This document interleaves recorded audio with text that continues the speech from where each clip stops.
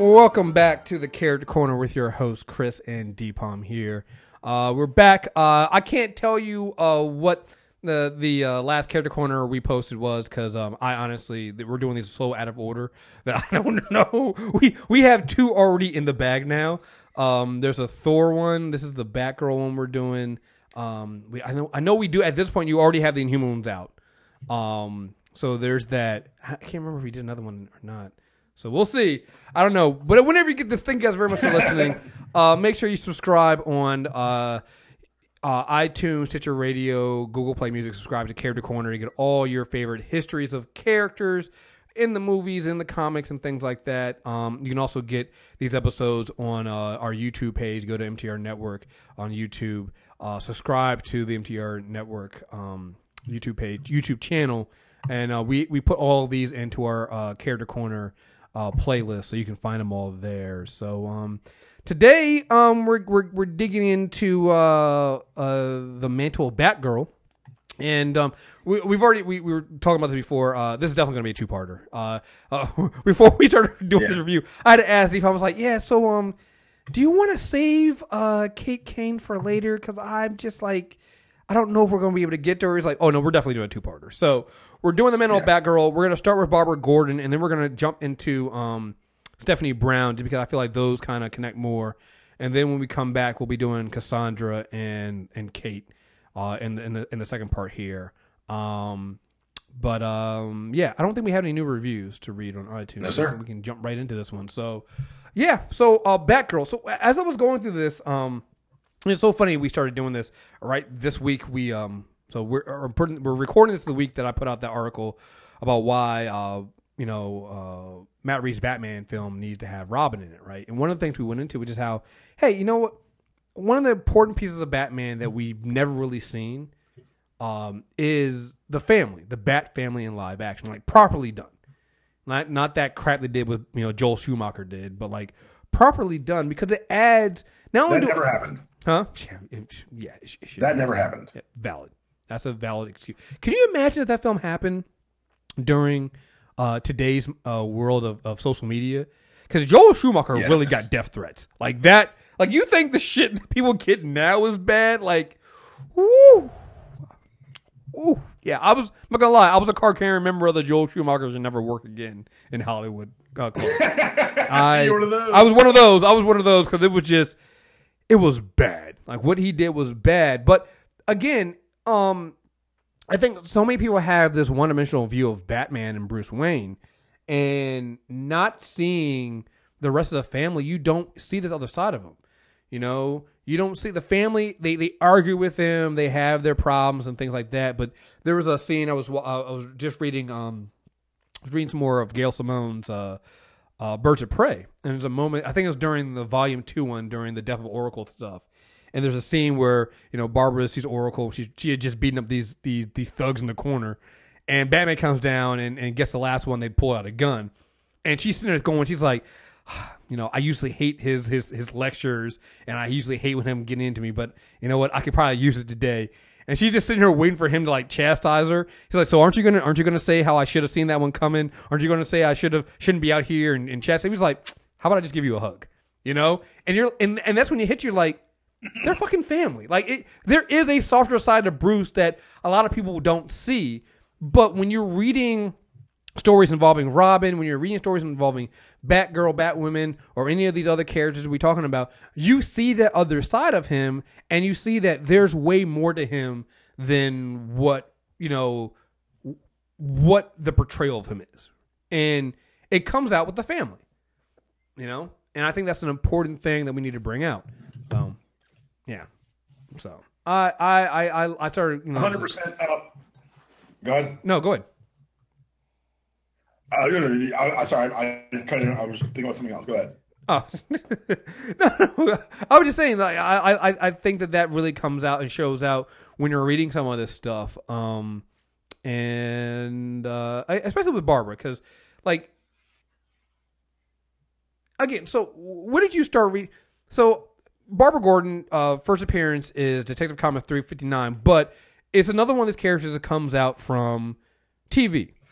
You know, Right. they were doing the third season of the Batman TV show with Adam West and Burt Ward, and they were like, hey, we basically, this is, you know, the SJWs back in the 60s said that we need to do some forced diversity and appeal to women. And so they created, they wanted to have a character that tied into the TV show and the comics. And so they created Batgirl, who was Barbara Gordon.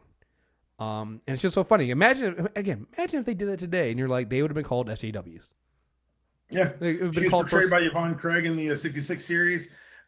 She was mentioned twice in the second season by Commissioner Gordon.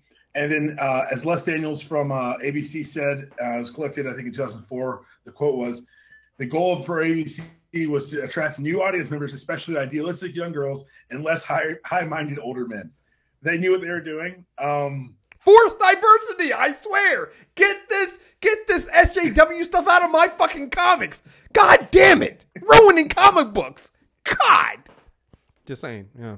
It's weird, right? On the television show, she was limited the same way a lot of women were at the time. They were not allowed to fight. If you watch the show, even Wonder Woman and Bionic Woman, they weren't allowed to engage in fighting on screen. Everything was choreographed so it looked like their dance moves would harm these opponents. Right. But this is it though. Like that's also like, yeah, they're obviously things aren't going to be. It's not going to be the first thing's not going to be perfect. But there was a generation of girls, a generation of people who saw Batgirl on equal footing with Robin and Batman, and that was created because they wanted more viewers, including young women and lecherous old men. Oh, yeah. I mean, oh, God. The horror of wanting to expand your fan base. Oh, my God. What kind of crazy idea is that? Yeah, it's one that creates fucking icons that last for decades. You know, that's what it comes in there. You know, let me see. Because at one point there was that was the inception. I don't want to say that was the inception of Barbara Gordon, but Batgirl did exist prior to Barbara Gordon. Yes. Bat Kane was a sidekick to the Golden Age Batwoman and Kathy Kane. And her first appearance was actually Batman 139, which is in 1961. She was later retconned post-crisis to be Bat Kane, a friend of the Wayne family and a fan girl, if you will, of Robin. Took on her own costume identity of Flamebird. She's basically a joke character in Titan Quest. Let's get back to the Batgirl we're here to discuss. Right.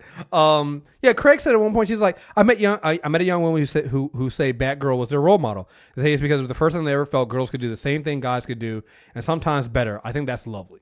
Yeah, so for all the like this goes back to the idea of, hey, listen, maybe it wasn't perfect, and they definitely did still have some sexist, misogynistic ideals of how she should be able to fight and act, but yeah, it worked. It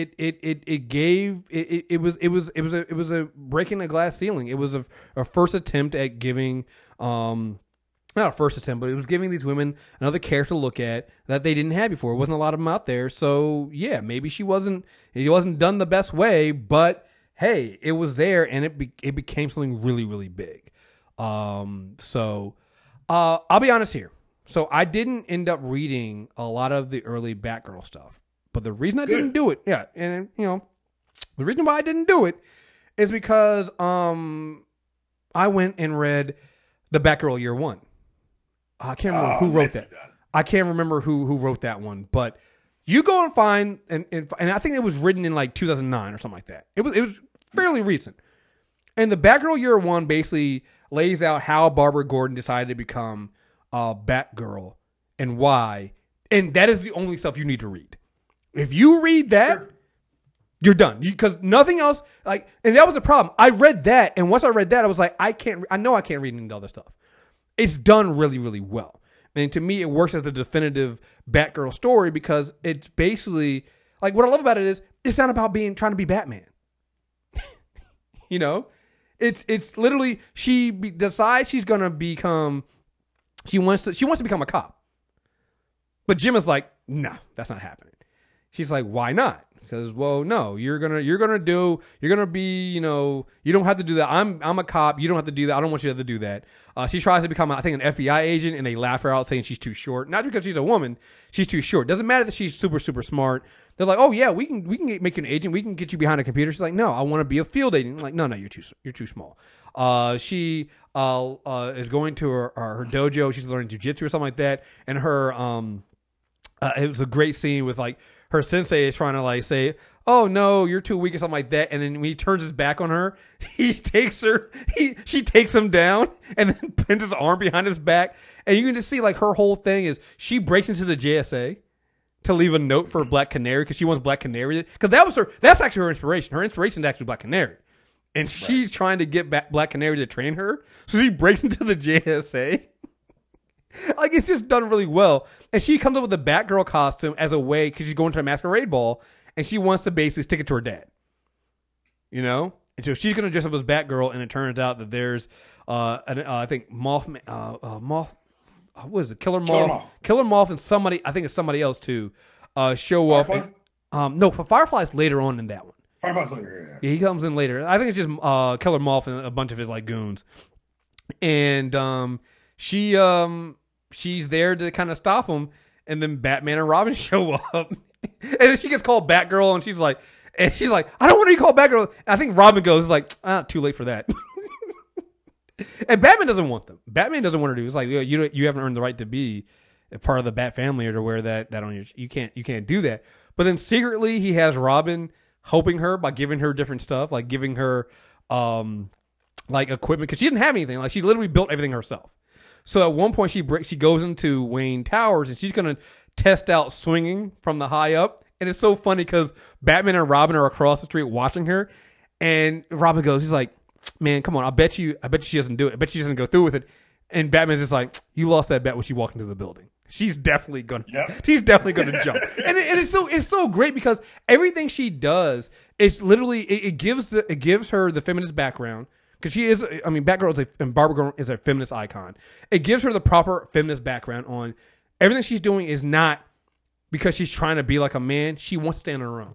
So she doesn't want Batman to help her. When he tells her to go home, don't do this, she's like, no, you can't tell me what to fucking do. Every guy always tells you what to do. I'm going to do it anyway. So Batman sees this and basically goes, all right, well, we'll just let her do what she got to do and see how long she's going to keep doing this. I'll keep telling her no, and I'll see if she has a determination to keep doing it. And he has Robin giving her things like they give her a bat cycle, and Robin. The scene with the ropes the best. Oh, which one's the ropes?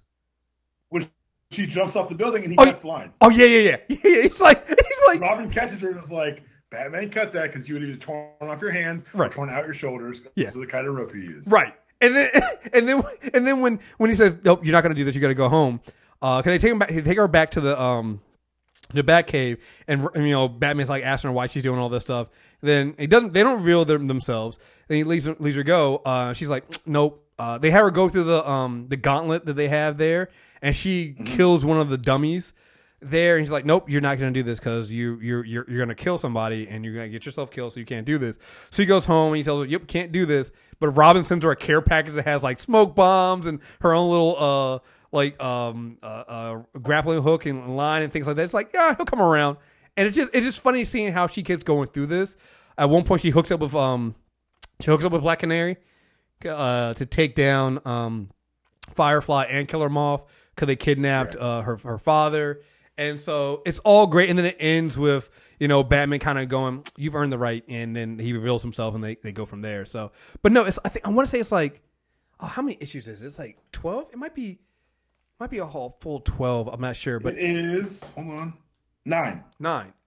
It's really, really good. Like if you want a crash course on why Barbara Gordon is Batgirl Year One is perfectly done, in my opinion.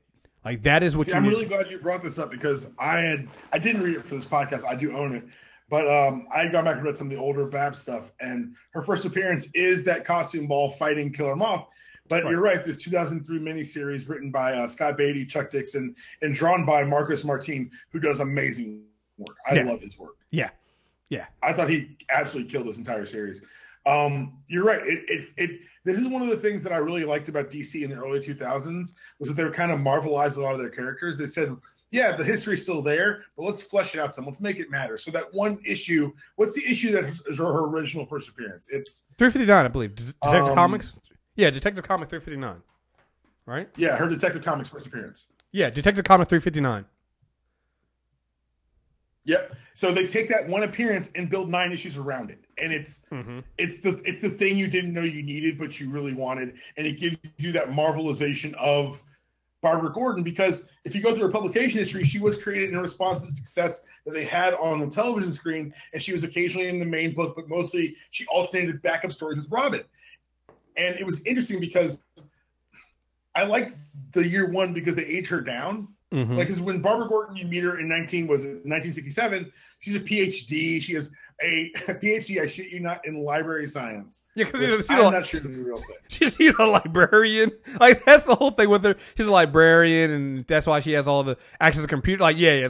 I'm not gonna lie. She's also really big on the like. She gives librarians a really great like foothold. You know, it's like, hey, maybe, hey. Yes. Librarian, sure. Dewey Decimal System by day, kicking ass by night. Right. and also great at computers, because like her father just notoriously anti-computer. And so it's just like, he's a fumbling old man. That was the great thing also about the year one thing, was like she would always get in this new computer equipment, and her dad didn't know nothing about it. He's like, "What are you doing? Like a new computer?" It's like, another one already. It's like, yeah, because you know, evolve or die, Dad. You know, he's like, okay, whatever, honey. Guys, Pops. Yeah, whatever, honey.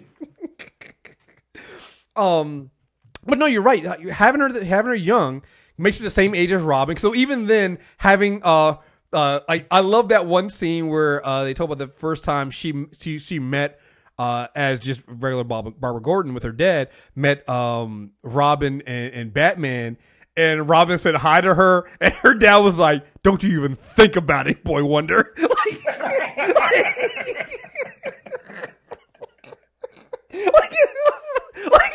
it was so good. Like, he was like, "None of your fucking life. You better stay away from my daughter."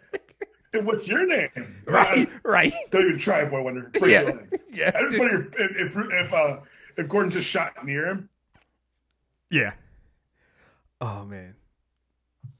Wait, you still there? Yeah, I'm still here. Okay, cool.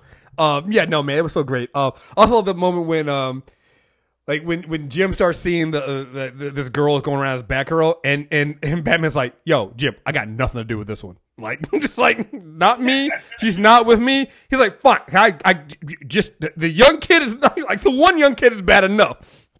You don't have this girl out there." And then when Jim thinks it is Barbara because she leaves her hair behind, and she has red hair. And so he thinks that. So what they do is when Batman finally accepts her into the family, they have Dick dress up as Barbara with a red wig to meet, so that Barbara so that Batgirl could be introduced to Jim Gordon. And Jim's already, because he thinks it's Barbara. He's like, you're not going to do this. And then Barbara comes around the corner. Is like, "Hey, Dad." He's like, "But I thought," and then they just fly like. It's so good, man. Like, that 9 issues is really. My only thing is they do that with every time there's a new Bat family. We're like, "Look, there's 2 of them. They can't be the same." Right. Bye. And then he never gets to get them. Like, come on. Like, Jim's not that bad of a detective. I mean, at this point though, you have this grown man with this young kid dressed as a bat, and they both like literally jump off of fucking buildings around. It's like, fuck it, okay. That's the best you could say, right? But yeah, I guess. Yeah, no. So yeah, so the Batgirl Year One stuff is to me is the definitive the stuff you got to read just to get the idea of how she did it. I also read the Batgirl special #1 that basically goes into the last story she does before she retires. So let's talk about this too, because for years, Batgirl was part of the continuity, but she really didn't do anything. Mm-hmm.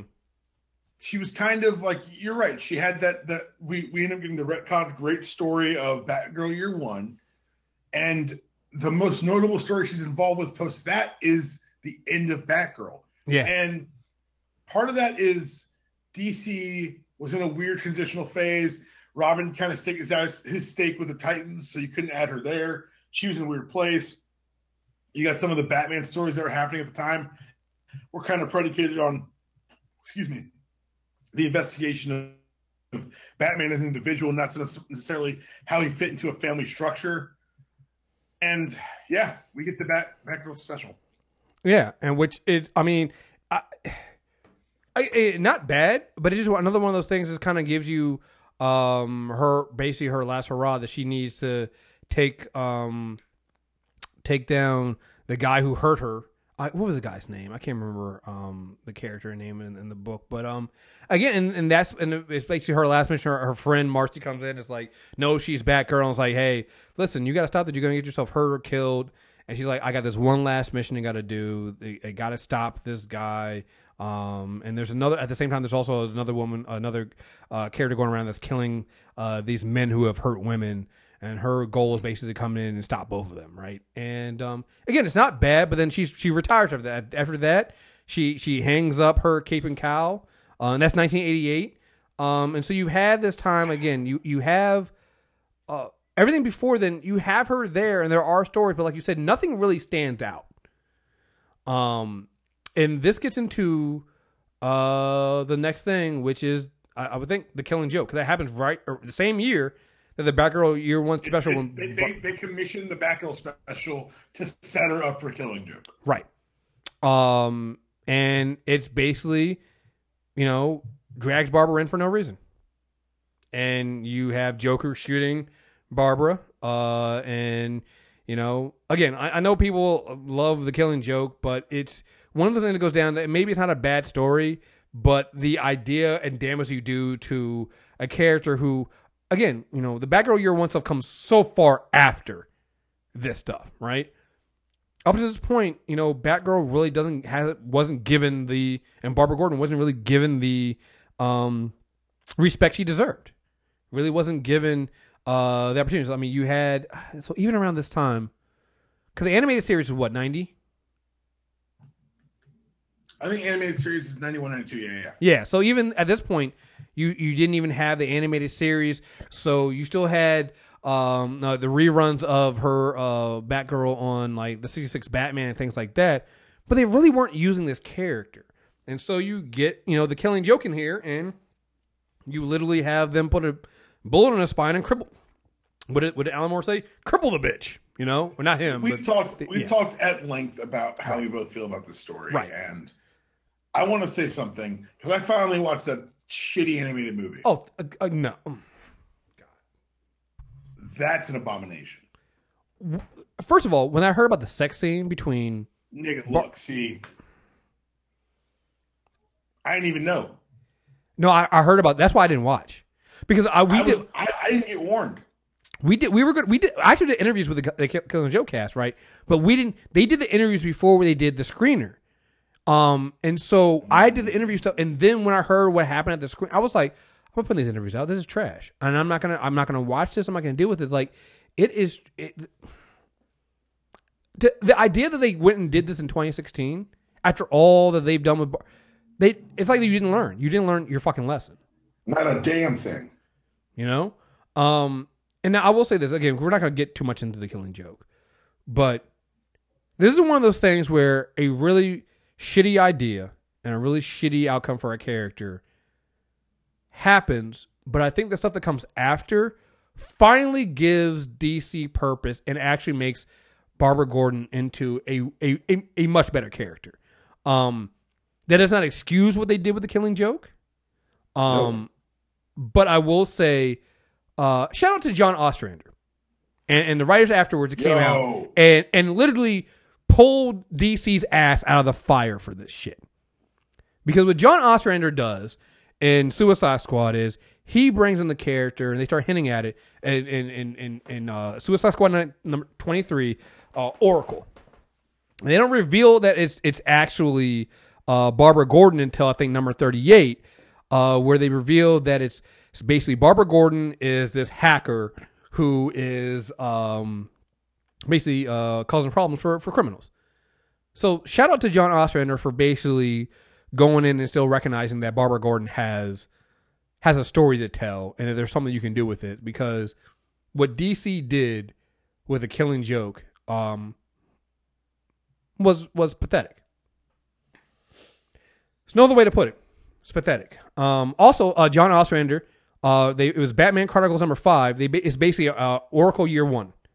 And what that story does is, John Ostrander and Kim Yale, they worked to the fix what Moore did, and they write an issue that basically gets into how Barbara became Oracle.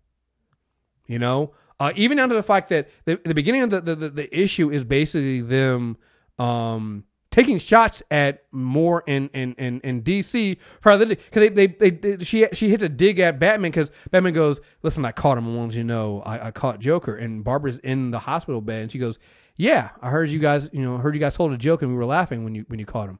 Was I the joke?" Yeah, I mean, like they did a really good job of John Ostrander saved this character. Yes, he saved DC because. And they got to verbalize the complaints, the legitimate complaints, with what happened. Yeah. Yeah. And they put it, and that's why. I'm glad that she's the one that got to say it, too. Oh, absolutely. Like, she basically, because again, remember, the way Killing Joke ends, it literally does end with Joker and Batman laughing. It's not supposed to be in continuity originally pitched, because why would Batman laugh at the fucking Joker? Right. And so, like, it's a really well done thing because, again, Batman is there at the side, and you're like, oh man, this is sad. He's kind of, he's broken up over it. But then Barbara hits him with that. So was I the joke? Was I the, because like you said, so let me see. Here he goes. She says, "Do you understand how humiliating, how demeaning that is? My life has no importance save in relation to you, even as Batgirl. I'm perceived as just some weaker version of you." Which this is her saying this to Batman, but this is literally Barbara Gordon and John Ostrander and them writing Batgirl talking about the rest of the DT editorial board. Because this is literally what they were doing with Barbara Gordon before. "I caught him, Barbara. Oh yes, I heard about that. I heard how you two stood there laughing over some private joke. Tell me, was it me?" Like it, they hit it. They nailed it because up until this point they had just made Barbara Gordon, Batgirl, some weaker version of him, and it's at this point that the mantle of Batgirl, Barbara Gordon, and everybody else, they get treated a lot better from this point on. And throughout the rest of this, you see Oracle wanting to get herself off the, to help. She figured out she's gonna get into hacking. She learns stick fighting. She meets. Did they ever reveal who taught her? Cause I know, like I imagine it was Dick. So that's what I thought too.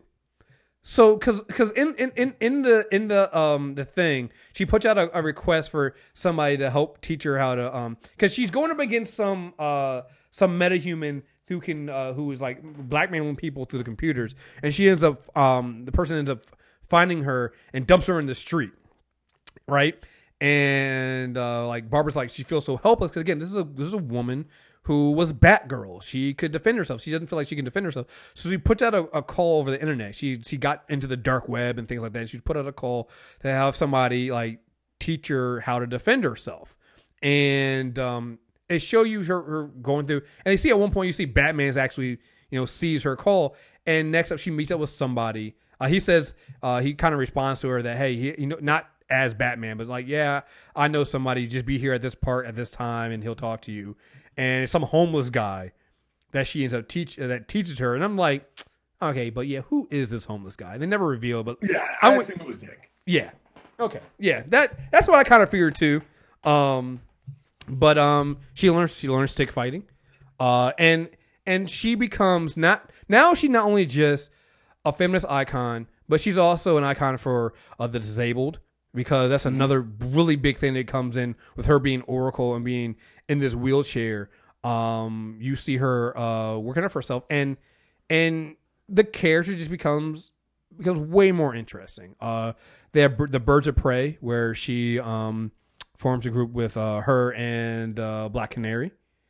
And I read a lot of Volume 1 stuff. I really liked issue number 8, where it was Dick and Barbara go on a date. Is that where they with the cover with them in the trapeze? Yes. Yeah. Yes. That's a really great issue. There's always been this thing between Barbara and Dick Grayson. Even like they even hinted at it a little bit in the in the year one when he kisses her, and she's just like, I can't believe he did that. it's so great. You got to have them together. But yeah, he at that point Dick is owning he owns a carnival, a circus actually, and he takes her up to the swing, and she's like, I can't do this. Like, come on, I know you can. You haven't learned, you haven't forgotten to do this, and their date is done really, really well. But you also see that she's still kind of retreating into herself, and that she's not the same Barbara she was before, and that she has to stand on her own. So it's done really, really, really well, and I really enjoyed that stuff. And what about you? What other stuff? We'll get into going up into the Gail Simone stuff. Was there anything before that as well? No, I think you touched on a lot of it. I loved the first reveal of Oracle and Ostrander's run. Mm-hmm. And you're right. Barbara Gordon went from being a feminist icon to where Yvonne Craig was able to go on television, fight for, and do a commercial for equal pay in the 60s. Yeah. And then she, like you said, she became an icon for the disabled community. Like you go to cons, you see cosplayers as Oracle, man. Yeah. It was like really good. Representation matters. This was the first disabled person who was put not in a victim role, and that's one of the things I loved about Oracle. She was never the victim. No. She was never, aside from that, and she got it off her chest and talked about DC editorial and that speech to Batman. But beyond that, it was never wallowing. It was always like, what can I do now? I can't help the way I helped. And then you watch Oracle become not just Batman's help, but she becomes the internet for the superhero community. She becomes the organizational factor. The JLA call her for advice. Yeah. Yeah, she becomes the heaviest of hitters. Yeah, she really does. I mean, she literally becomes, like you said, tech support and not just tech support. She becomes like the as was said in Spider-Man Homecoming, the person in the chair, the guy in the chair, the girl in the chair. Yeah, she's the guy in the chair. She's the guy in the chair. She literally is. And it's great. But that's again going back to the Birds of Prey stuff. Like, I really loved seeing, and again, the character becomes so much more when she's still remembered as Batgirl, but as Oracle, she becomes so much more. And her friendship and team up with Black Canary is just so great, and what I loved about reading some of that stuff is I think especially in the Birds of Prey Volume 2 stuff, they seem to really hint at the year one thing being continuity.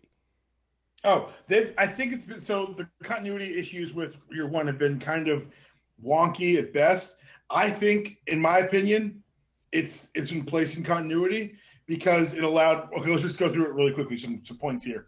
They specifically changed Barbara's age and height. They said she was 5'11" and 21 in Silver Age, and clearly in year one, she's 18 years old, graduated college early, and was rejected for being too short. Mm-hmm. They make it so that Batman is no longer her idol, which just plays into their relationship going forward. The Black Canary being an inspiration explains why the Black Birds of Prey happened the way it did. Let's see. Well, there's a moment at one point, and I think in the Volume 2 stuff, where Dinah even says to her, it's like, yeah, you're the girl that broke into the fucking JSA to give me to give. I think they're talking about Stephanie at one point. It's like, yeah, you broke into the JSA to give me a note, so you really can't say anything else to other people. It's like, I think you're right. I think this is one of the times when they saw that something they commissioned was actually a lot better than what they had, and just rolled those better plot points. And plus, I like it because it de-ages Babs and makes her be a compatriot of Robin. Exactly. And it gives her a generational thing to tie in with, like, Robin and Wally and all that entire generation of heroes. She becomes retroactively one of them. Mm-hmm. Absolutely. So yeah, the Birds of Prey stuff I thought was really, really great. Gail Simone's infamous run is from 56 to 90 and then 92 to 100 in Birds of Prey version 1. I read the Dark and the Dawn stuff before earlier today, and just going through some of the stuff. Like, I really love the way Gail puts the women together. Like, it's just like it's still fun. It feels natural. And it's not to say the stuff before it wasn't particularly bad or anything. It's not. But like you can tell when you get a woman writing this stuff, and the conversations feel way more natural. And I like it. Like I think in the beginning of her run, I think in 56, issue 56 or 57, there's a comment about how. At one point, I think Donna asked her, "It's like, hey, maybe we should call Huntress." And Barbara's like, "I don't like her." And she's like, "Why? Is it because he slept with? Is she because he slept with Dick?" She's like, "That was before. That was a long time before, and it was like once. And no, that's not it. I just don't like her, right?" And then like 2 issues later, Huntress is being asked to be a part of the Birds of Prey. And so, it's really great how they did that. And I love how they pulled together, and again, they show you the differences between each of the characters in their interaction. And I love how all of them kind of look at Batman like, yeah, you're kind of a dick and an asshole. You know, they're not looking at Batman like, oh, you're doing this to be like me, which is, and I love that they, ever since the Barbara thing with the Killing Joke and then bringing her back as Oracle, they make a point of letting that known. Like that's the one thing that separates the Batgirls from the Robins. Like all the just about all the Batgirls who get, with the exception of probably Cassandra, which is a little bit different. Like she's actually more Robin than Batgirl when you think about it. But with the exception of her, all the other Batgirls, they are not Robin. They are trying to not live up and be like Batman for the most part. They're trying to have their own thing. Like even when we get later on to Stephanie Brown, Stephanie's not trying to be Robin. Like at one point she does. But like, even when she's like, I'm going to do it anyway, whether you want me to do it or not. So it's not really about living up to Batman.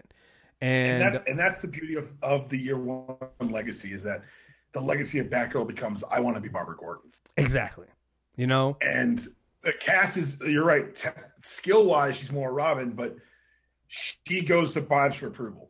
Oh, absolutely. And like when you, again, we're saving cast for the next episode, but like, you know, that Batgirl run, she's living with Barbara. Like Batman has her with Barbara, you know, and that's for a reason. Mm-hmm. And like you said, Barbara becomes his character. In volume 2 of Birds of Prey, I think it's issues. I gotta get the issue numbers on it, but I think it was like 7 through 10. It's the Death of Oracle. Is where basically Barbara decides that I know she's had issues with the calculator, she's had issues with other characters, trying to find out who Oracle is, and she's like, I become too out there, so we're gonna kill off Oracle. I'm still gonna be around and still run the support that I need to, but only a handful of people. They basically kind of reset Oracle so that only a handful of people know she exists. She's still gonna help people, but only like I think the list was like 13 people. And not even all of the Batman family. Like, she didn't have Cassandra know. And Batman even asked, like, you're not even going to tell Cassandra? She's like, she got other things going on there. It's not important for her to know right now. You know? And so they basically kill her off. She moves into Cord, moves out of the clock tower, moves into a new headquarters. I think it's a Cord Industries tower. And that's set up even better than the last one was. And just set up from there. So the Gail Simone stuff, and I think Gail Simone wrote all of Birds of Prey Volume 2, right? I think she did. Yeah, I think she did, and that's a shorter run. But again, the Gail stuff is all good. I mean, it has humor in it. It really nails the character. I think at one point in the later issues of Birds of Prey in that run, she gets overtaken by Brainiac. But yeah, it's just really, really good. It's great seeing her interact with the other female characters, and like you said, everybody comes to kind of Barbara, and then also her relationship with Dick Grayson, which I think you see more of that too when other Batgirls come in, and you have the it's a really interesting time when Dick takes over as Batman. Yeah, so that becomes an interesting time as well. And then I think Batgirl Volume 4 is when she basically gets used to her legs back, and they bring her back as Batman. So New 52, we all know it's when DC decided that they didn't like their continuity, so they changed it without any real explanation. And they decided to put Babs back in the cowl. Mind you, this happened in 2011. She hasn't worn the mask since 88, I think. Mm-hmm. Yeah. And the way they did it was they said that she was crippled for 3 years, but an experimental procedure had given her the use of her legs back. Now, in a universe with magic rings and speed forces and Kryptonians and Star Labs and Cyborg and Beast Boy and magicians and fucking Batman, does it make sense for Barbara to walk again? Yes. But what Oracle meant to the world, was it worth it? Christy, what do you think? No. No, because at this point you have, by the time you get this back, Barbara Gordon is Oracle. You know, she's been Oracle. Cause I mean, I would say she's been Oracle longer than she's been Batgirl, but the most significant stories with Barbara Gordon. She's mattered more as Oracle. She's mattered more as Oracle, and you have more significant characters as Batgirl. You know, you've had Cassandra, you've had Stephanie Brown. Like you could have brought another girl in. To be perfectly honest, you could have done anything else and passed awesome, Futures End issue where Lucius Fox's daughter is a Batgirl. Yeah, there. So you can do all that. I don't think it was worth it. Like I said, I and I think Gail Simone at one point wrote something about this, about how like she struggled with it. She said she had been fighting a long time to make sure they didn't bring her back for a long time, and she eventually gave in because it was like she was getting. You had arguments on both sides, right? You had the people who at some point were like, "Hey, listen, at some point what they did to her, she never should have been crippled to begin with, right? They should never have crippled her to begin with. And the way they did it was bad." But then the other side is like she's mattered so much more, and again, they made her not a helpless character. You know, they nailed Barbara Gordon in that chair. Like the great thing about her when she was in the chair was like one of the small subtle things you didn't. Her chair never had handles. Her wheelchair never had handles. Never had handles because she never wanted anybody pushing her. She would do it all herself. Right. Like 100%. This was a self-reliant character, and so to bring her back and give her use of her legs back again, it's not saying it was bad. But it's just one of the decisions like you probably shouldn't have done it because you didn't need to. You know, you had enough other characters out there, and Batgirl became so much more that you did need to bring Barbara back and do it that way. So yeah, I'm of the fan of they should have left her as Oracle. Yeah, I am too. And the thing is, if they're going to do it, it sounded like it was an editorial decision to return quote unquote characters to their most classic forms. Which, honestly, tell me your favorite Batgirl story from Babs' first run. I'll wait. That doesn't involve her crippled. But if they're going to do it, and it sounded like they were pretty dead set on it, I'm glad they got Gail to do it. I didn't love part of it, I'll be honest, my opinion of the book was colored by the erasure of Oracle. Mm-hmm. And I probably didn't give that book the fairest shake. I'll be the first to say it. The volume 4? Yeah, I'll be honest. I mean, I probably didn't give it the best shot.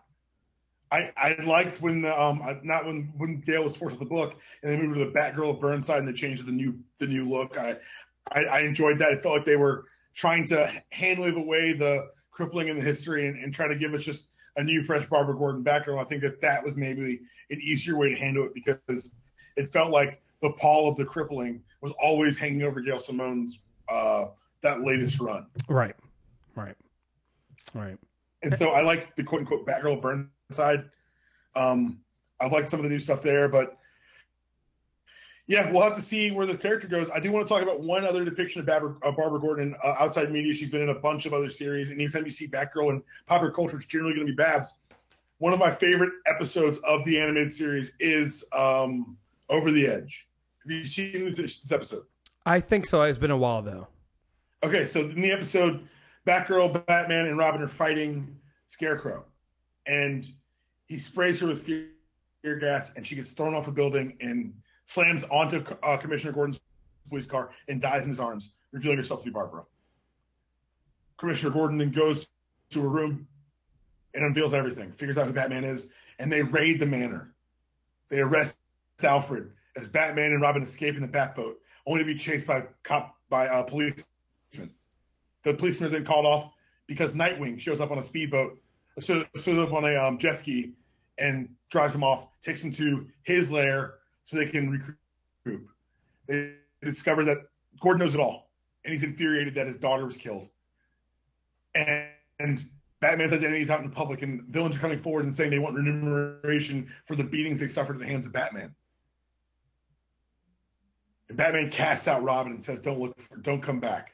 And Nightwing gets captured. And then it's just Bruce on the run. But then Jim Gordon gets fired because how could he not know his own daughter was a vigilante? So Gordon reaches out to Bane to bring down Batman. And into the fight between Bane, Batman, and Commissioner Gordon on top of a Gotham rooftop. Bane ends up throwing the bat signal at Gordon and Batman, knocking him off the roof. And then Barbara wakes up because it's all been a fear gas-induced dream. It's one of the clear depictions as to why Barbara's different from a Robin, man, because she chose it, one, and two, she's got more strings. At the end of the episode, she tries to go home and tries to tell her father that she's Batgirl. She says, I got something to tell you, Dad. He says, whatever you got to tell me, it doesn't matter. I love you no matter what. I trust you no matter what. And whatever decision you made in your life, you're an old enough woman not to need my approval. And it's one of my favorite half hours of television because you get to see the impact of what she's actually risking every night. Right. Dick Grayson dies, private funeral, probably a morning at Haley Circus, wherever the circus is, and life goes on. Jason Todd dies, and literally no one gives a shit. Right. That's always been weird to me. Right. Well, no. No one's like, hey, you have a son last week? So wait. So that was a funny thing. So because when I was doing when we get to Cassandra, I was reading the Cassandra stuff. So there was a lot of the Gotham Knight stuff I was reading. And that's the one time where there was like a social worker that came up that was asking questions about Jason Todd's death. And I was just like, oh, wait, thank God somebody did care. Look at this. Somebody's checking on this he is adopting children and they keep vanishing or appearing with bruises. Like, right. DCS should be all over Bruce Wayne. No, the funny thing about that one is, again, we'll get to Cassandra later, but at one point, Bruce answers the door, and they had been out, like, I guess, beating up criminals, so they answered the door. So Bruce doesn't have his shirt on, right? And then Cassandra shows up and hands him, like black coffee, right? And she's, like, she's in, like, one of his shirts, and the dude is sitting there going, Mr. Wayne, you are a sick man. And I'm just like, oh God, that looks way worse than it does because it's definitely not that kind of relationship. Because at one point later on, the guy goes, he's like, so he's asking Cassandra, he's like, so what's your relationship with Mr. Wayne? Oh no, he just helps me. He just helps you. How does he help you? It's not something to be funny, but it's absolutely fucking hilarious because it's like, it's hilarious. Yeah. Why is nobody asking what this rich man is doing with all these young kids? So, yeah. Fair question. Yeah, fair question. Definitely a fair question. So, yeah. You want to talk about Steph? Let's go into Steph. So, Stephanie Brown starts off as, spoiler, she is, what was her first appearance? Hold on, I just closed my notes. First appearance was Detective Comics 647. Yeah, 647. Sorry, she's at the bottom of my list. Here we go. 647, 649. She is the daughter of a clue master, a villain, and she becomes spoilered, the vigilante spoiler to kind of spoil her father's plans. She ends up forming a relationship with Tim Drake, and so again, like with Barbara, a lot of the stuff with her starts with her, like she doesn't become Batgirl until she's gone through. She literally dies and comes back, and then she becomes Batgirl. Like she goes through hell. She literally goes through hell. Like she's the opposite of Barbara Gordon, where Barbara starts off as Batgirl and then becomes something else. Stephanie Brown starts off as spoiler and then goes through. Like, when I say she goes through hell, she at some point, she forms a relationship with Tim Drake, but she ends up pregnant by a former boyfriend, so she has a child. This is the stuff they did, I guess it was early 2000s, so they were going through the whole teenage problem angle with characters.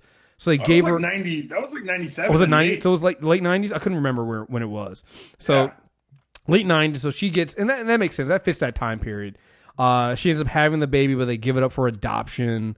It's just like, there's a lot, like, we were talking about this before. She's literally, like, to me, like the Jason Todd out of the Batgirls, because she's probably not, she probably never should have been involved in any of this shit. Well, and that's one of the reasons I really enjoy her characters, because you're right, she shouldn't have been involved. Kids shouldn't wear capes, but she saw her dad about to do some shit during Night Quest when the rest of the city's worried about Bane and this pseudo Batman, and she said, "I had to stop it." She, like Tim, is driven not by a sense of overwhelming horror or guilt. It's just a need to do good, and I also love that at every turn, literally everyone she meets is like, "You shouldn't do this. Go away." Yeah. What do you mean? You're not talented. You're bad at this. Go away. And it becomes, when you read this, the Batgirl one, which I'm going to gush over later, it becomes a defining characteristic of that. She literally just doesn't. She's too stupid to quit, and she's just tenacious as all hell. And that's kind of like what makes her such a great figure. She's not as smart. She's damn near not as smart as Tim or Babs. She's not a naturally fighter like Jason or Dick, but she just wants it. Yeah, like, and that's the thing that I guess that gets me about this character, and why I think she does eventually work for me as a character. It's just and this is the thing that kind of that Batman sees with her as well, is she's not going to stop. She's not going to stop. She's determined. Yeah, and it comes out she's not as talented as, you know, any of them. She's honestly, she's not good at it. She's not good at it. But she becomes good. Right. And that's the thing. She's not good at it when she starts, but she becomes good at it. And seeing this, her character formally relates with other things. Like, it was great seeing her as a, paired up with like a character, like the current, when she was Spoiler, the current Batgirl at that time was Cass. And so when we'll get into Cass next episode, but like, just know, she is probably the best fighter in the Bat group. All right. So there is a couple of Cass is the best fighter. Yeah. There is a couple of the Batgirl issues where she teams up with, let me see. There's because some of the stuff I read for Stephanie, we're actually reading some of the first volume of Batgirl, which, again, this goes to tell you, going back to Barbara real quick, this should tell you a lot, that the first Batgirl series ever done wasn't Barbara. Volume 1 is Batgirl. Is fucking Cass. Right, she never read her own book. Never had her own fucking book. So, I mean, goes into part of the problem with, you know, how they did, you know, Barbara. Just like, kind of treated her like shit. And I think that's part of the New 52isms of Barbara, is that they never felt like they did her right. Mm-hmm. Yeah. She was a big missed opportunity for them, and as opposed to doing things in a logical manner, they decided to try to fix it all at once. Yeah. So, but yeah, I love having Spoiler and Stephanie Brown as Spoiler with Cass, because again, sometimes, you know, Cass isn't able to talk in some of these issues, and having her, like, there's one issue of Batgirl where I think Spoiler wants to be trained, but nobody will train her, right? Batman's like, hey, she's not part of the family, you can't train her and stuff like that. So she comes in and she's like training with, like, it's like, come on, let's train. And it's like, she goes to the Cass, she's like, Cass, what are you doing? She's like, I'm training. Like, you're not good at this. You can't fight. She's like, come on, I'll learn. And literally it's like, it's Spoiler getting her ass kicked in training by Cass. But at the end, she kind of smiled, because the girl, every day, Stephanie would show up and get her ass kicked by Cass to kind of learn. Like, she has this determination. Like, that determination of Stephanie Brown is her defining character, you know? And it's the thing that makes it so that, she's not going to stop. So you might as well keep trying to train her. You might as well keep it going, because that's just what she is. So what are you going to do? You know, you're going to say her no? So, yeah, it's really, really, really, really great there. So what's some other stuff with Cass? Or Steph? I'm Steph, sorry. So there was the detective comic when she first comes in. Go ahead. Good. No, go ahead. I was just saying that you're right. Look, at every turn, she's told not to do it. They use her a lot for the very special teen issues. There's a school shooting, and then she helps Robin track down the guy who shot her friend. They were in over their heads against an arms dealer, and Batman saves them both and tells Steph to go home. She's ruining things. Tim and spoiler, like you said, they fall in love. They have this on and off again relationship, but also Tim never tells her his real name. Right. Yeah. He goes by a cover identity, Alvin Draper. Takes her to Lamaze classes. He's really there for her. And he walks her through adopting, having the child put up for adoption. And then you remember this is all happening in Tim's book, because as we're talking about Steph, you realize at this point she's just a supporting character in Tim's book. Because Tim at one point gets moved to boarding school, and then she realized that she doesn't actually know his name. Right. And because their relationship is confined to masks, it's extra fraught. Right. He moves away. She's back at patrol. He runs into her, but she assumes he's cheating on her or something. Like it's a whole thing. And then Tim's dad dies. Mm-hmm. I'm sorry. So before that, before Tim's dad died, Tim's dad finds out that he's Robin, and he quits. Mm-hmm. So Batman approaches Steph and says, I want to train you. Actually, no. So what happens is, I've read that stuff. Batman doesn't approach her.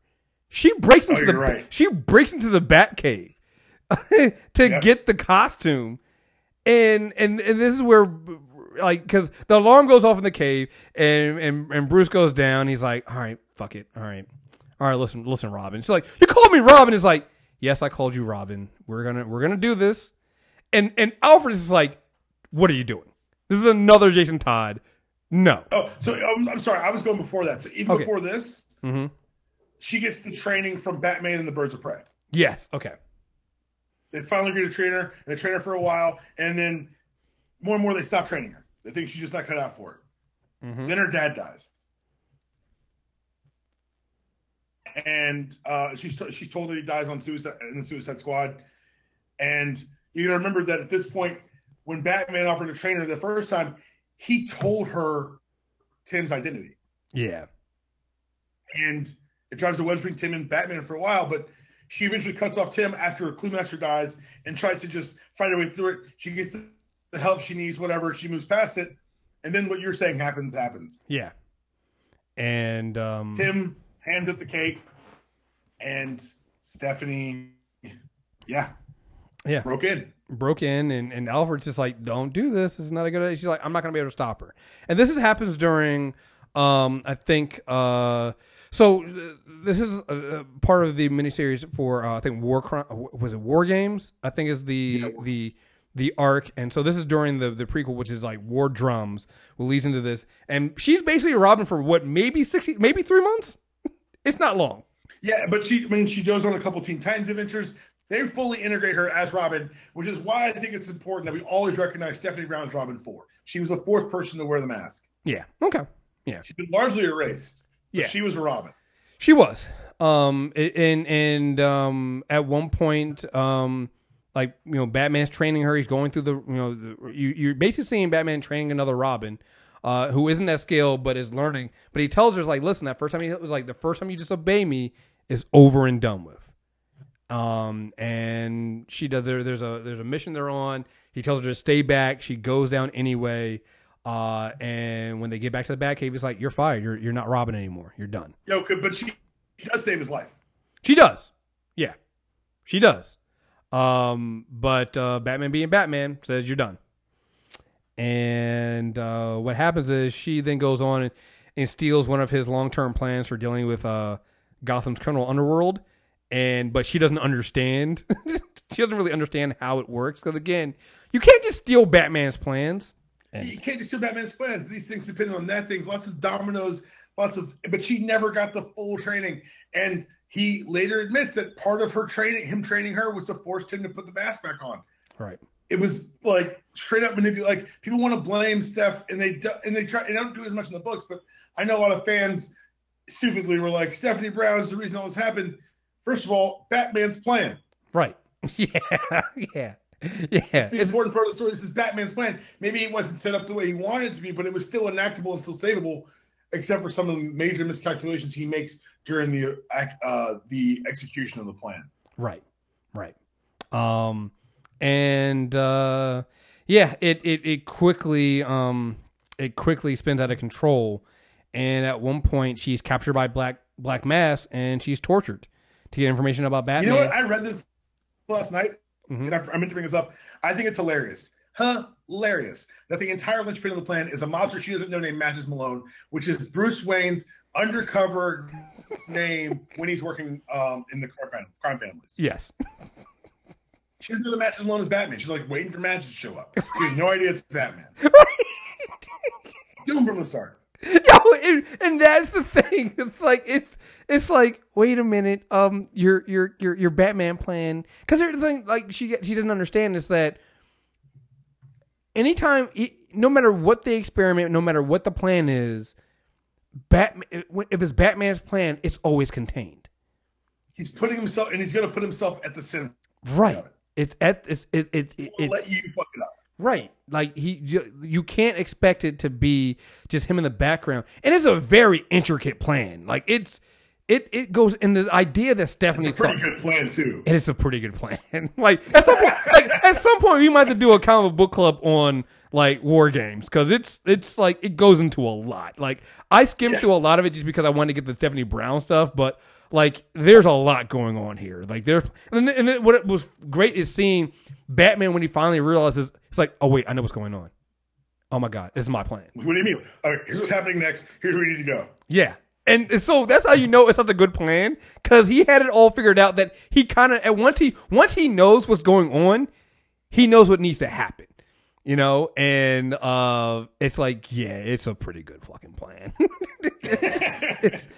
So, yeah, man. And so Black Mask captures Stephanie as spoiler, because at this point she's going in around a spoiler, and she's tortured by him to get information about Batman's plan. And she escapes, makes her way to the hospital to Leslie Tompkins, but there she supposedly dies in the hospital with Batman beside her, you know? And this is one of the moments when poor writing decides to ruin a character forever. Mm-hmm. Because it's later retconned that Leslie Tompkins let Stephanie die to teach Bruce a lesson. And then somebody comes back later on and fixes that, but like, yeah, that's the thing that I didn't like about the whole thing, because Leslie would never do that. Like, that's not something Leslie would do, especially when you've seen because that's the other thing too throughout this entire run when you're reading a lot of background. I didn't realize Leslie would pop up as much as she does. Right. Like, Leslie pops up a lot in the Batgirl stuff. It really cements the idea that Batman had this large family, and the end of War Games, spoilers, ends with Oracle leaving him. Like, he ends up very alone after War Games. Right. Because they blame him for spoiler dying, rightfully. Right. Mm-hmm. Oracle leaves. Leslie leaves the country, and her and Batman have this, and Bruce have this falling out. It kind of it sucks. Like, I think the lead up to the War Games, what they did is really good, but like the what they did with Stephanie and Leslie at the end of that kind of leaves a sour taste in your mouth about how they did it. But she then is part. Well, you later find out that she didn't die. And so what they do is they say that Leslie faked her death.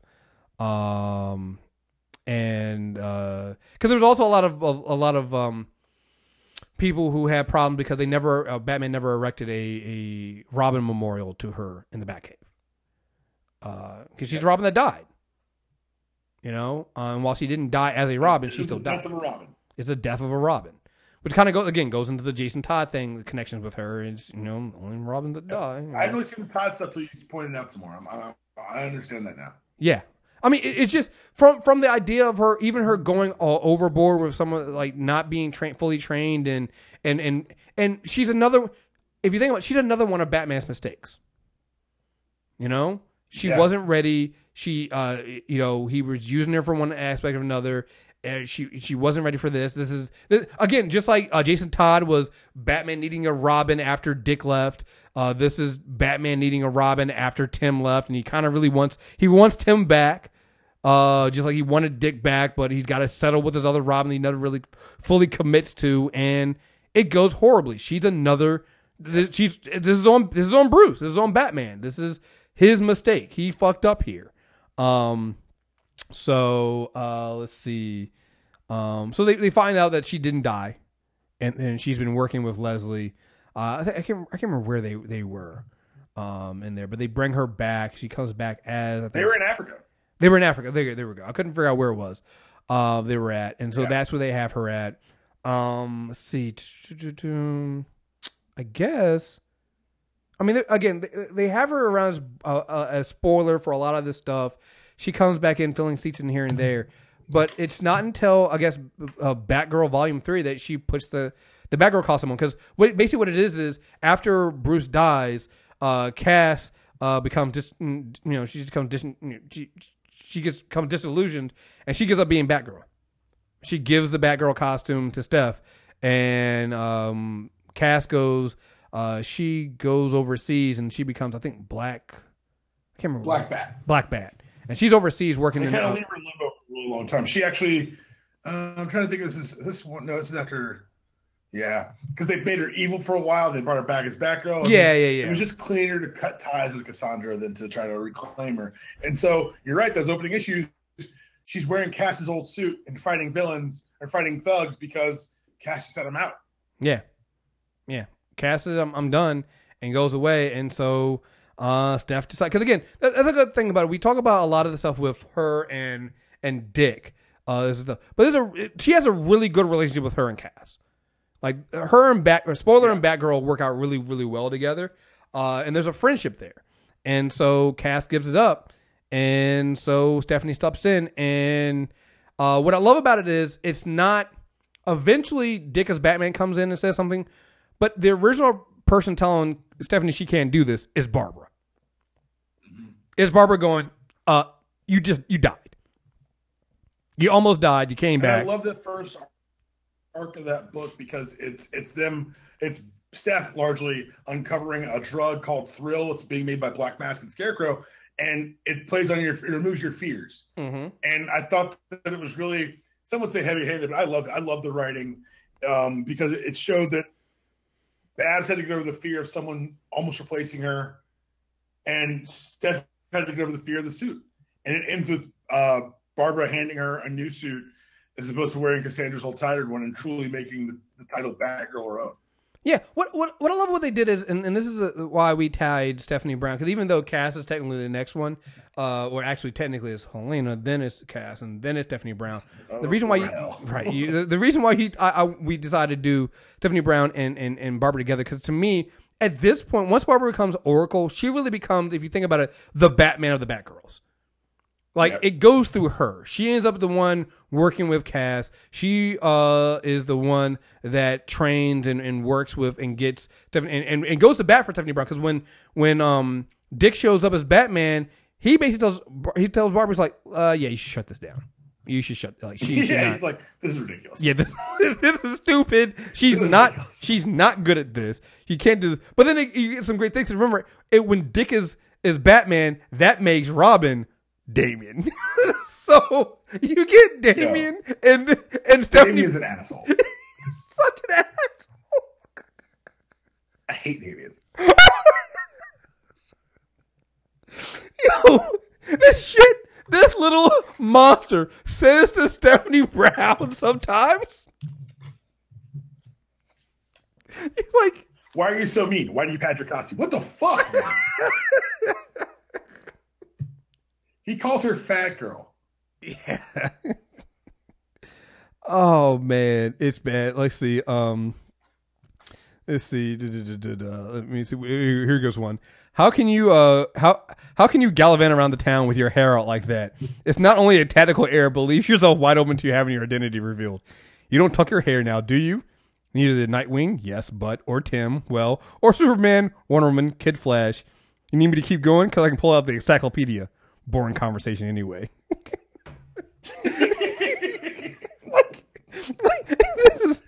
It's so good, yo. Seeing them together. Like at one point they show up to roulette, and it's Batman, it's Dick as Batman, Damian as Robin, and then Stephanie Brown as Batgirl, and they show up, and then like Robin's like, game over.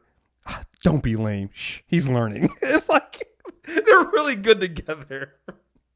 There's one time when Livewire shows up and is gonna shock Stephanie Brown, but she's in the new costume that Barbara gave her. And the new costume is kind of cool because it kind of takes in some of the purple that was in her spoiler costume and puts it into her costume. But she also insulated it. So she's like, lightning! And it's like 3 panels of her trying to shock Stephanie Brown. And then Stephanie realizing that she's not actually being shocked. Guess the suit's insulated there, huh? Apparently, every night's adventure, every night's a new adventure, you know. You gonna punch me now?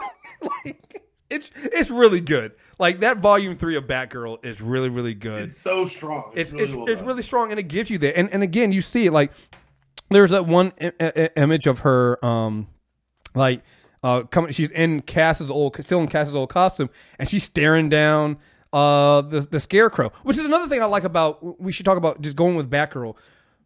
The thing that I really love they did, especially after Batgirl year 1, is really making it hit home that even the villains don't respect Batgirl, right? You know, until she starts kicking their ass. It's like, oh, it's the Bat. We gotta. It's Batgirl. Oh, okay, whatever. You know, and and I love the battering makers thing they had. Mm-hmm. Yeah, where like the goop and electricity and like shit like that. Like there were little things that they added to her run that, and like eventually Barbara moves on to something else and they replace her with Proxy or Calculator's daughter, which I was really happy they were able to save that character from what they did to her and what your boy and them did to her in 52. Oh, what are you talking about? Who? He was one of the 4 horsemen of of Karak that made Black Adam do what he did. Oh, Black Adam, he's kind of, Anyway, Wendy ends up being Proxy, and you get to watch. It's interesting because like even the crossovers with Red Robin, like she gets involved in some pretty heavy shit. She, like I said, she fought Scarecrow out the gate. She ends up working with Supergirl very early on. She helps Red Robin, deal with the Ra's al Ghul situation. And I don't know if you got to read the end of this run. No, I didn't get that far yet. But so the last issue is she gets tagged by some hallucinogen, and she starts imagining what the future could be. And you get to see all these, because they knew that 52 was coming and that they were stopping all these books in the middle of their stories. But the writer was able to just tell one last story about Steph and about possibility and sticking with it and her dreams about the future. And it's just really well done and a really good button for this version of the character before they rebooted her into New 52. Which is nothing, right? They didn't do anything with her New 52, did they? Oh, she's back. Well, I mean, she's back in Rebirth, but was she back in? Did they do anything with Stephanie Brown as spoiler or anything like that? Okay, I couldn't remember. So Batman number 28. She's her first appearance in the backup, and she appears. Largely, she's introduced in the Batman Eternal storyline. It's when they finally brought in Cassandra Cain, and spoiler, and it's one of those weekly comics for a year, and it's Cluemaster trying to basically take on Batman, and she ends up fighting and getting help from both Batgirl and Catwoman in that series. She then appears again in Batman and Robin Eternal, and then we finally get New 52 when Rebirth happens. She gets fully brought into the Bat family, I guess, ranks as they retcon her kind of back almost to pre-New 52 status, where she's tacitly fighting alongside Tim Drake, and they're dating. Yeah. And we get her in Detective Comics, which I've really enjoyed that run. Yeah.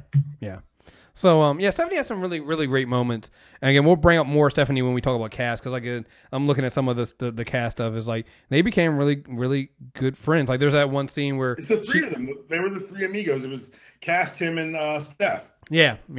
There was the point where she was ranting about her father, and then she realizes that Cass's father is an assassin.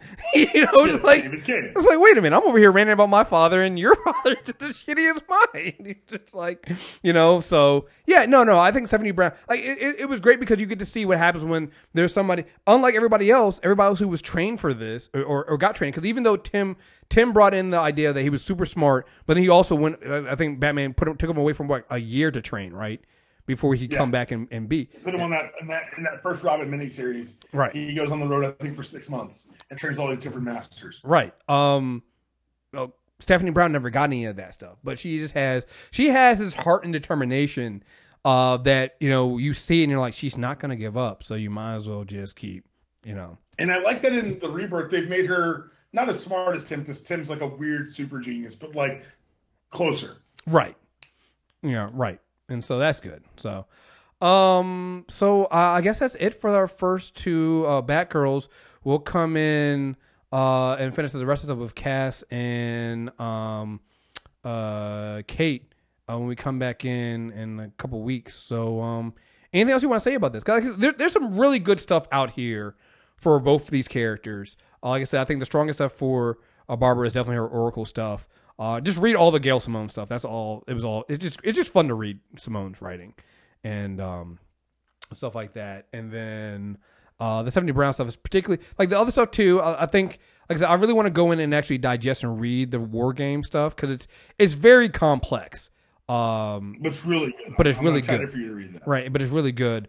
And but then the Volume 3 Batgirl stuff is also a really good run. So it's kind of good. I mean, you obviously there's going to be people who don't like what they've done with these characters sometimes, and like even us, we have our issues.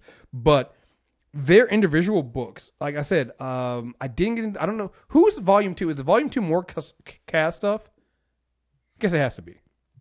It has to be. Yeah, because 3 is still Stephanie, and 4 is they bring in Barbara. It's fine.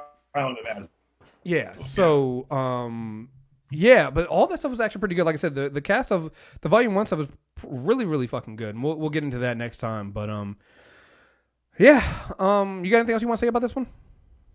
No, I really enjoyed doing the stuff reading, and I need to go back and give the Babs New 52 stuff a chance because I did go in there. I was one of those, not like calling for DC's heads, but I was definitely one of those like, this feels like a change you shouldn't have made.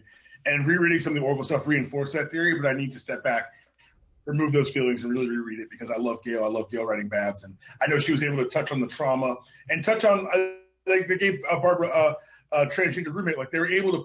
Gail's always good at being able to use these books as vehicles to do something more, and I know she did it in the Batgirl book, but I need to probably go back and read it and be more fair with it. Right, and the thing about it, like I said, I think Gail came out and even said that she struggled with the idea of. She was like, I fought the good fight to keep Barbara, as Oracle for the long as I can. But at this point, I think it was time to kind of bring them back and try to see what we could do with the character more. And so you're right. Like, I think it was really great. I never sat down and really read it either, but I really want to go through it and give it a fair shot as well because it's Gail Simone, so I know it's probably good. That's the thing about it. It's like if you take out your feelings for it, when you have a good writer, it's probably really good stuff to read.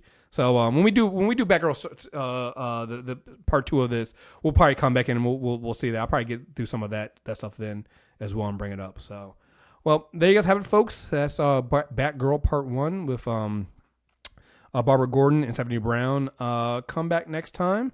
I don't know if this Batgirl part 2 will be the next thing that's on the feed. Like I said, we're just recording all of this stuff early and then we get it out when it gets out. So just stay tuned. There's a lot of new stuff coming out there. We're going to have the Thor stuff because Thor's got 2 parts. This is going to have 2 parts. We still got a Batman one we're going to do. I'll see when we're going to do that. We might do the Batman ones first, or we might do, honestly, we might do the Summers Brothers because I know we're chomping at the bits for some Summers Brothers stuff. So, a lot of stuff for us to get into and hit up, so just let us know.